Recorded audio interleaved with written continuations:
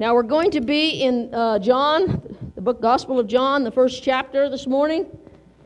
If you want to turn there.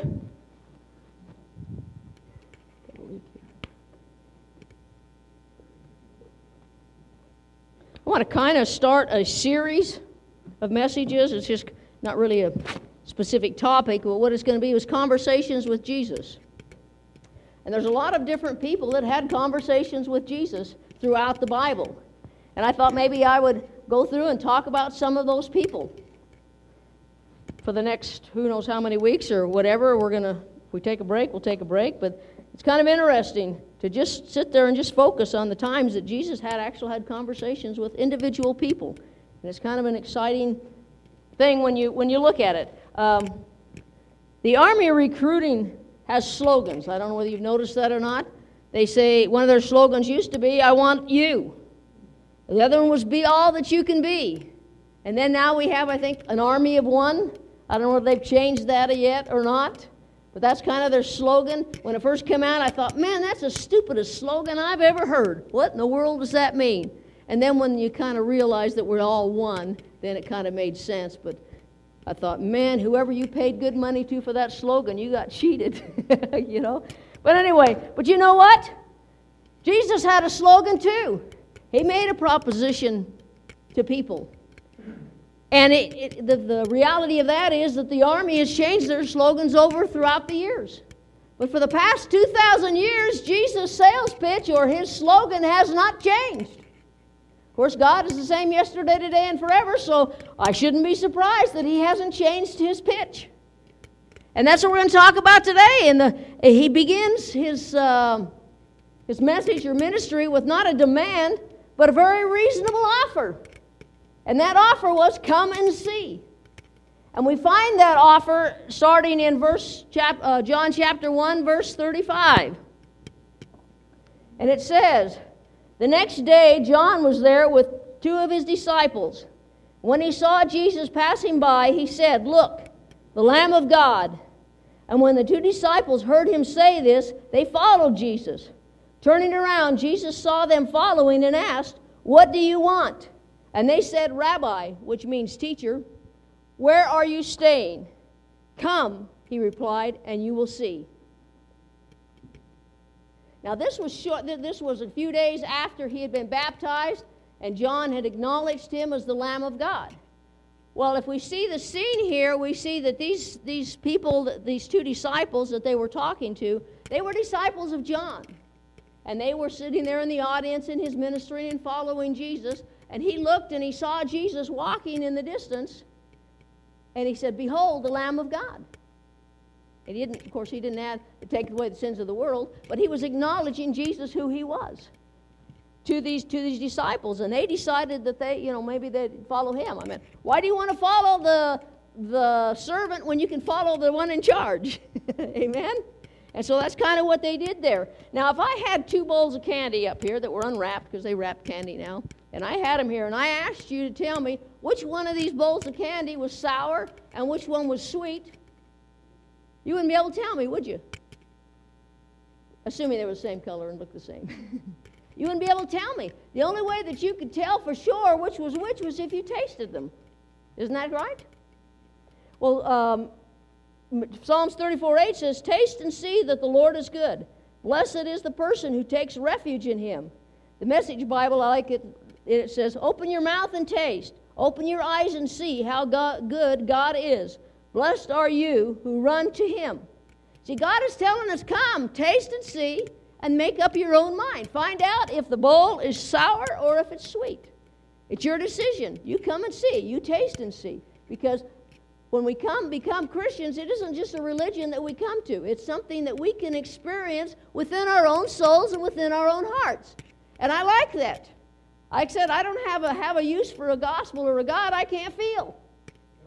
Sometimes I wonder if he's there. But a lot of the times I know that God is there because we can feel him, we can sense him. And I've tasted God and I've seen the fact that he is good. And I agree with this, but the only way we can find out is by tasting. And that's what his invitation was to these first disciples. And that was in verse 38, it says, "When 2 disciples heard him, they followed him. Turning around, Jesus saw them following and asked, "What do you want?" They said, "Rabboni," which means teacher, where are you staying? "Come," he replied, "and you will see." Jesus is telling us the same thing to us today. Come, and you will see. Just come, and you'll be able to find out for yourself. Now, these disciples didn't really just want the information of where Jesus lived. That wasn't what he was asking. It was they were just kind of trying to follow him from afar until they, because you don't automatically go in. I mean, if the senator came to town, we wouldn't be welcome to be able to just walk right up into his hotel room, walk in, because there'd be that distance. The Secret Service would keep it from it. But so that's kind of the thing. They were kind of apprehensive. They knew, that John said this is the Lamb of God, and they wanted to follow him, and they were kind of following kind of from afar. And Jesus turned around, seen him. Got caught, and they didn't quite know what to say. And so he says, "Where are you staying?" And Jesus didn't say, "Hey, that's a stupid question." He didn't say that at all. He says, "Well, come on and see. Come ahead and follow me." And he says to them, find out about me. Come with me, be with me, find out about me. It wasn't just come and see where I'm staying. That wasn't it. He invited them in to be a part of his life. He was inviting him in to know who he was, to have fellowship with him, to have a relationship with him. That's what he was inviting them to do. And he offered them that relationship. Verse 43, it says, "The day following, Jesus would go forth into Galilee, and findeth Philip, and saith unto him, Follow me. Now Philip was at Bethesda, the city of Andrew and Peter.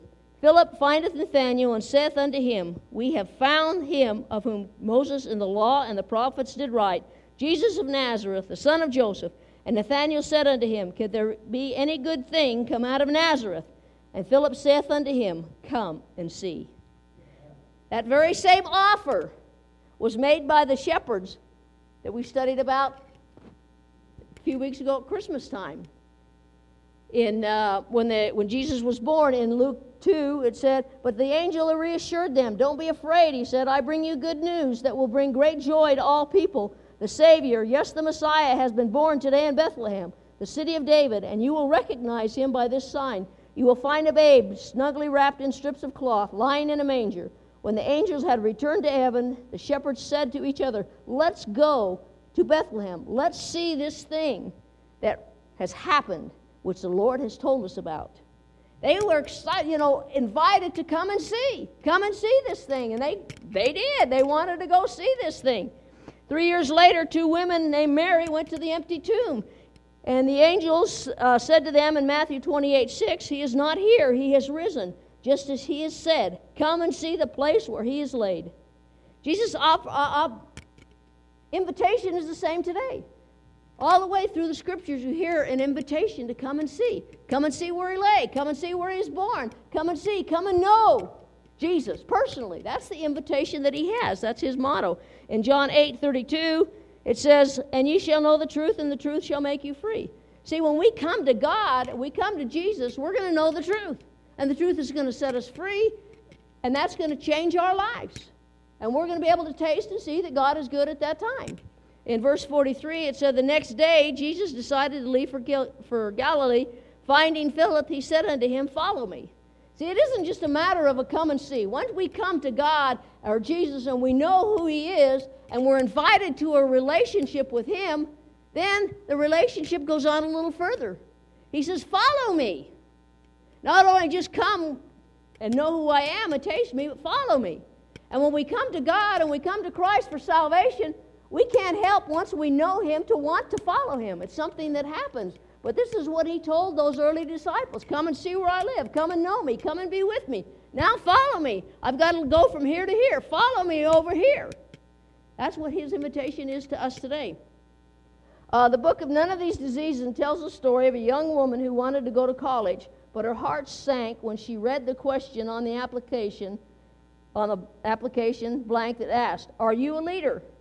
Being both honest and conscientious, she wrote no and returned the application. Expecting the worst, to her surprise, she received this letter from the college. "Dear applicant, a study of the application form reveals that this year our college will have 1,452 leaders. We are accepting you because we feel it is imperative that they at least have one follower. Everybody wants to be a leader. Man, you can go to the bookstores and the shelves are just covered with books about how to be a leader. If you want funds from the government or the army, just write leader in the title for the grant, and man, you'll get it. But you'd be hard-pressed to go to a library or a bookstore and try to find a book that tells you how to be a follower. Because we don't want to be followers. Deep down in our hearts, we want everybody to follow us, even if we don't know where we're going. Isn't that right? I don't know where I'm going, but go ahead and follow me. Jesus says, like the blind leading the blind, and we'll all end up in the ditch. So his call is to us to follow him because he knows where we're going. And we have to follow I want to follow somebody who knows where they're going. I hate following somebody. You sit there and you say, have you ever been out hunting or somewhere with someone? And they say, come on, let's go over this way. And you assume they know where they're going. And pretty soon you notice and you went around this same area 3 times. Then where are you going? I don't know. I'm lost. Well, okay. So sometimes that isn't a good thing. But when we follow Jesus, we don't have to worry about it because he knows where we're going. He knows where he wants us to go. We don't have to just sit back and wonder. He says, follow me because I know where I'm going. I know what's best for you. I know which path you need to take to get from here to there. And I know the shortest route. And so he says, follow me. Now, this name, followers, was basically what they called the early Christians. We call them disciples. Well, that word basically is followers. They called them followers of Jesus, believers. And it wasn't until a lot later on, years later, that they started calling them Christians. So actually, when they're saying, yeah, I'm a Christian, you're saying, I'm a follower. What are you a follower of? Hopefully, you're a follower of Jesus. Paul said, follow me as I follow Christ. As long as Paul's following Christ, I'll follow Paul. But if he gets off the path, I don't want to go there.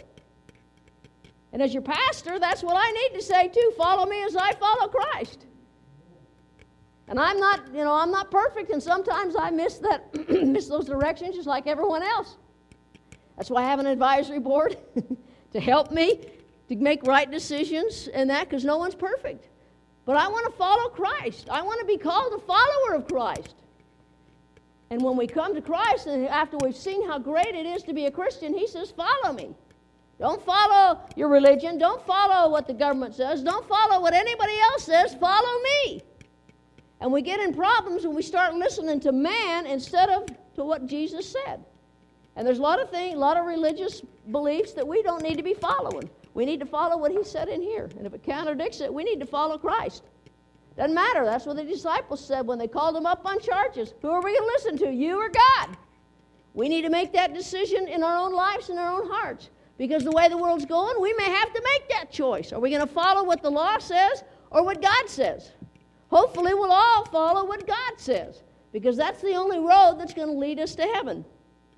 Verse 41. The first thing Andrew did was find his brother Simon and tell him, we have found the Messiah, that is the Christ, and he brought him to Jesus. Verse 45, jumping down there, it says, Philip found Nathanael and told him, we have found the one Moses wrote about in the law, and about the prophets also wrote, Jesus of Nazareth, the son of Joseph. Jesus said, follow me. Not only follow me, but bring your friends. There's some places we go that we can't take friends. We'd feel uncomfortable taking them. But any place we go following Jesus, we can bring our friends. And matter of fact, he wants us to bring our friends. And we kind of get that impression that that's what Jesus gave them the invitation to pass it on because of the actions of Andrew and Philip at this time. They brought their friends, and they were excited to do it. And we need to be excited about bringing our friends to Jesus, because we know that he's the only way to heaven, and it's good news. And why wouldn't we want to share it? Because they were happy to share the good news about Christ and about the Messiah had come. They were excited about that. We need to be excited about it, and we need to bring our friends to Christ and let them make up their own decision, just like they did.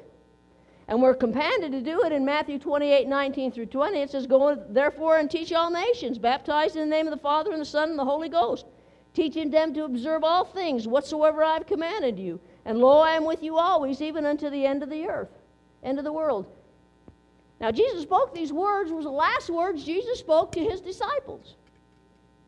He said, go out there, bring the people in, tell them to come and see. Tell them to see and taste me and see that I am good. He didn't tell us to go out there and promote a religion. He said, lift me up. I'm the only one that can draw people unto him. He's the one that we need to be out there talking about. He's the one that we need to bring people to. Not to the church. Of course, sometimes we have to bring them to church to meet Jesus. But basically, we're bringing them to Christ. That's what we need to do. That's what we're commanded to do. And when we use the same kind of tactics or the same kind of pitch that they used originally, because that hasn't changed, come and see. Come and see for yourself. It isn't for you, then fine. But at least come and check it out.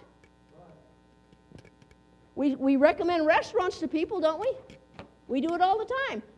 Maybe recommend a movie. Maybe recommend a TV program. Well, why not recommend Jesus? Because the ramifications of recommend Jesus are eternal. If I recommend a restaurant, you may go there and not like it. Well, that's your choice. Maybe the qualities went down since I went there last. But when I went there, hey, it was good. And if it was good and the food was good, it tasted good, hey, I'm going to recommend it. That's the same thing that God wants us to do. If we come to Christ and we've tasted and we've seen that he is good, then we can recommend him to our friends. If God isn't good in our life and we've tasted him and he isn't, then we can't recommend something that we don't like. But when we like it, we don't have a problem recommending it. I don't have to worry about whether or not that person is going to like it, whether I recommend a certain restaurant or a certain movie. It doesn't matter. If you don't like it, fine. This is what I like. It's proven to be true for me, and I'm just letting you know. And God wants us to do the same thing. And it was so simple for them, wasn't it? He just says, go tell them to come and see. Tell them we found the Messiah. Of course, they were looking for the Messiah. So this was good news to them that someone had found him. Man, they're going to go see.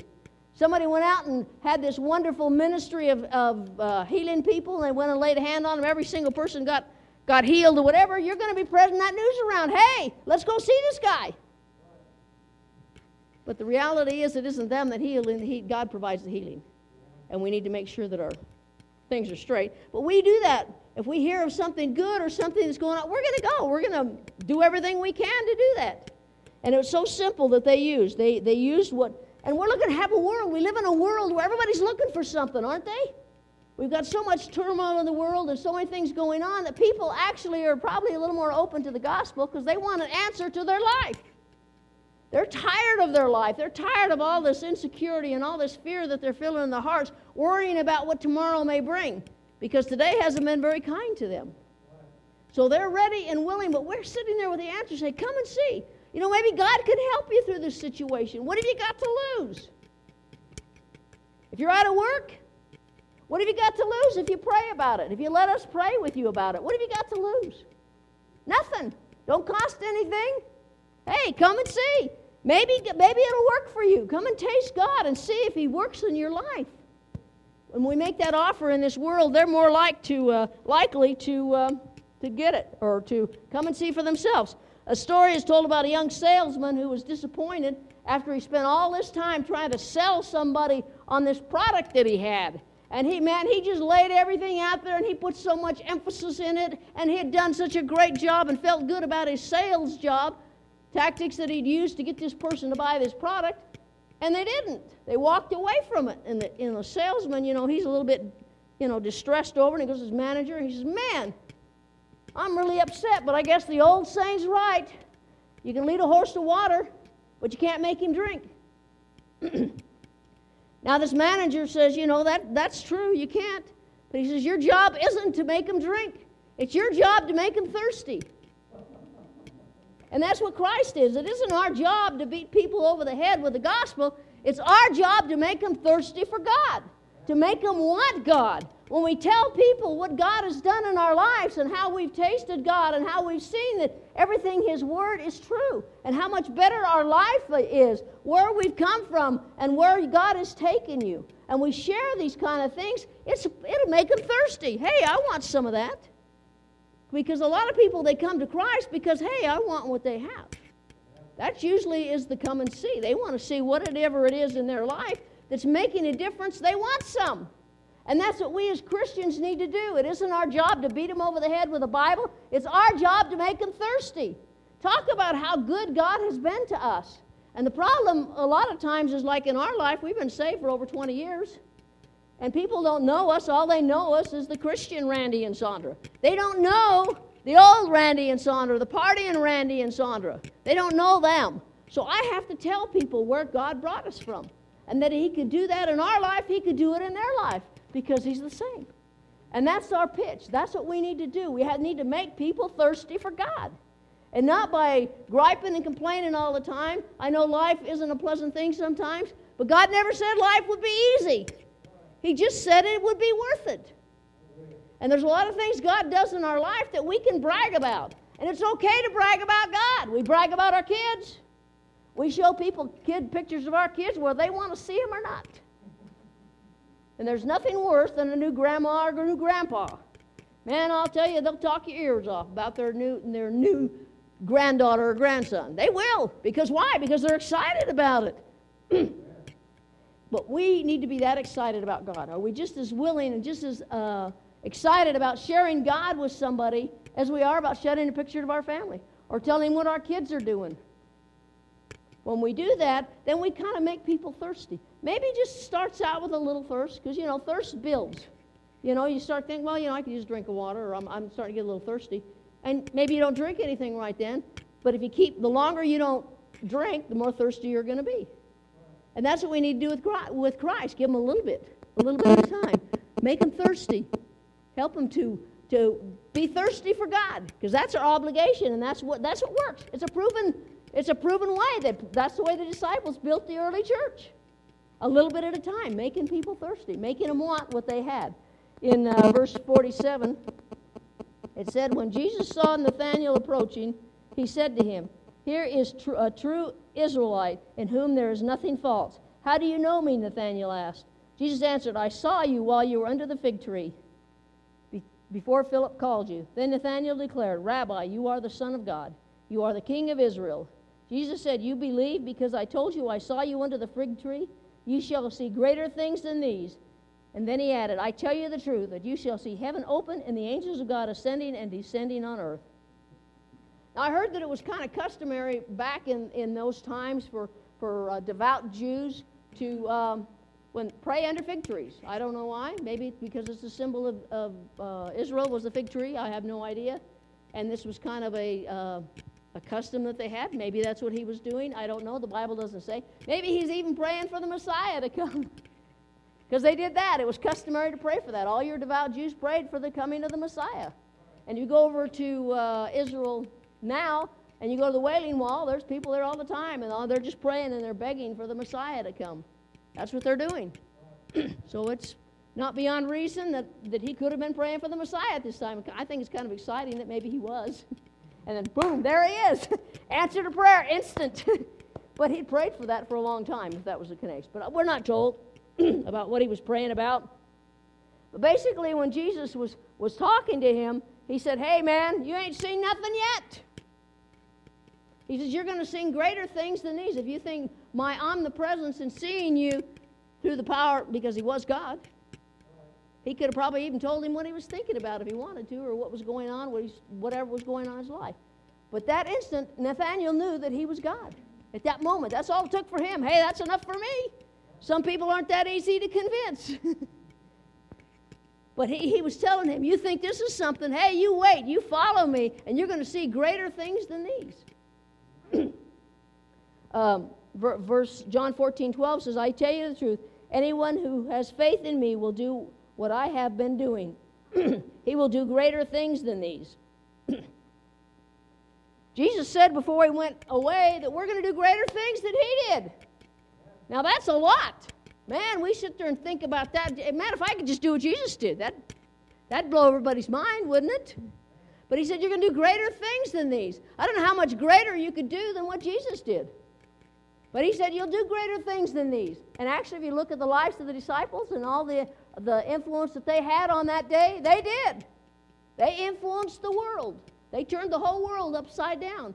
And that same promise is to us too. You think this is something? You ain't seen nothing yet. We live in a society of miracles, but the problem is we have to take note and realize them. Everything is so commonplace to us. We see something that happens in our life and we'll say, oh, that was just a coincidence. Well, A coincidence is an anonymous miracle from God. And we need to open our eyes and look at the miracles that God has done in our lives. Everyone here this morning that accepted Christ, you're a miracle. We're miracles. We're walking miracles. If you've ever been healed, which I have been, if you've ever had anything that God answered your prayer in, it's a miracle because it goes against anything that you look rationally in your mind, it shouldn't happen, and you try to write it off as coincidence. It isn't. God intervenes in our life, and He says you're going to do greater things, and He wants us to be aware of all the miracles that happens in our lives. Nathanael's walk with God or with Jesus started out with miraculous and amazing. And God, that's the way God wants our lives to be. He wants our lives to be amazing. He calls us to a supernatural journey, not just an everyday, boring life. That isn't what God's will is for our life. He wants us to enjoy life. He wants us to be able to be a blessing to others. He wants us to perform miracles. But the problem is we don't step out because we're not amazed anymore. We're not amazed with the things that God does for us. So it's not a big deal to us. With all the technology we see, I was watching the things on the news this past week about Haiti and all these people and all this devastation that's over there. And I was sitting there wondering, how many of our hearts are callous to looking at this kind of stuff? And it doesn't affect us because we see so much stuff on TV. We see so much violence. We see so much destruction. We've watched so many, science fiction movies where these kind of things happen. We just figure it's just another movie. And we can't really get a grasp on the reality of this kind of things happening. Well, that's the same thing that happens in the reverse when we see God's hand in our life. He does things for us, and we just write it off as technology or coincidence or no big deal. Whereas we need to start sitting back and looking and being more aware of the things that God does in our life. Because it's amazing. It's amazing to me that God even allows me to talk to Him on a one-on-one basis. That should be amazing to us. The Old Testament, they couldn't even get into the holy place, let alone the holies of holies. And God just ripped open the door and says, come on in. Now that's amazing. We're allowed to just walk right in there and like we're special. We are special to God. If we understood how special and important we were to God and how much that He wants to do through us, man, we would be amazed. And we'd have a supernatural journey and just instead of just living our everyday life. See, the problem with life is that it's everyday. Just everyday life. Oh, somebody calls you, how you doing? Oh, same today as it was yesterday, type thing. We just aren't aware of anything that happens in our life. Well, we need to sit there and evaluate our lives, and we're probably amazed how many times that God has intervened in our lives. Just driving down the road. Maybe we missed an accident, Oh, okay, last minute we seen it and we moved out of the way. That was God. But do we say thank you, Jesus, for that? No. Oh, we just something. I'm just a good driver. I'm just noticing what's going on. We just pass everything off as not God. But when we become aware of what God is doing in our lives, then God can do more things in our lives because we're thankful. I'm thankful when that happens to me. I thank you, Jesus. I'm aware of it because I know that it's just as easy to run into whatever it was as not. But God protected me. And I want to give Him glory for that and be more aware of it. And we as Christians need to be more aware of that in our daily lives and not let it just be mundane and something that, that we expect. Because God wants our life to be amazing. When we walk with Him, man, we're walking with Jesus on our side. Wow, this is great. But see, the problem is we have to be on the same path if we're going to walk with Jesus. See, He calls us to follow Him. He didn't tell us He was going to follow us. Our path leads to destruction. So if we want to go to heaven, we got to change paths. And He says, "Follow me," and that path is narrow. And when you're on a narrow path, you're not really walking side by side. You're walking behind one another because it's a narrow, dangerous path, and only Jesus knows which step to go into. And He wants us to follow us on that path. And that when we change paths, that's called repentance. Because that's what repentance means. It means turning around, going a different direction. We're going on our own path over here. Jesus has called us, come and see. See if you can trust me. And when you come to God, you know you can trust Him. When you get to know God, you find out that He's trustworthy. And everything He says is true, and we can trust. And when we understand that, then he says, come, follow me. And then we turn around. And then we get off our path that leads to our destruction. And we start following God. Sometimes the road's a little rough. But I'll tell you, when I was on this path over here, it was pretty rough too.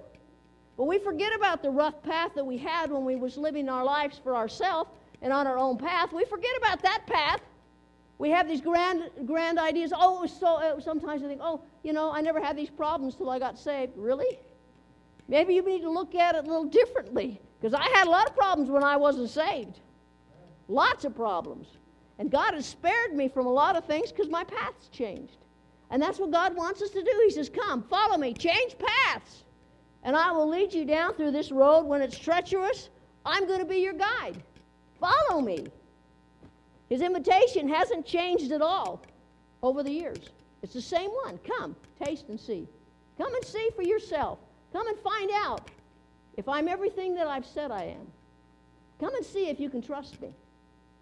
He said it to the shepherds. He said it throughout to the women at the tomb. He said it to his disciples. And the last book of the Bible, last page of the Bible, in Revelation 22:17, it says, the Spirit of the bride say, come. Let him who hears me says come. Whoever is thirsty, let him come. And whoever wishes, let him take the free gift of the water of life. The invitation's the same today. If we're not getting people interested in God, maybe we're trying to do it the wrong way. We need to do it. We need to use it the way he did. Come and see. We need to throw it out there for them. Say, come and see, because his pitch hasn't changed over the years. Because once we get them to come and see, then they're going to taste and they're going to see he's everything that they'd hoped for. But we have to get them there. We don't have to force them to beat them over the head, because that isn't going to work. We need to make them thirsty for God. And when we do, and when you do it God's way, then God and the Holy Spirit can work in their hearts and draw them to them. And that's what we want anyway, isn't it? We want God to do it. We don't want to do it. We want God to do it through us. And all we got to do is make them thirsty. And all we got to do is give them the same invitation that's been there for 2,000 years. Come and see. That's God's message for us today. Let's pray. Our precious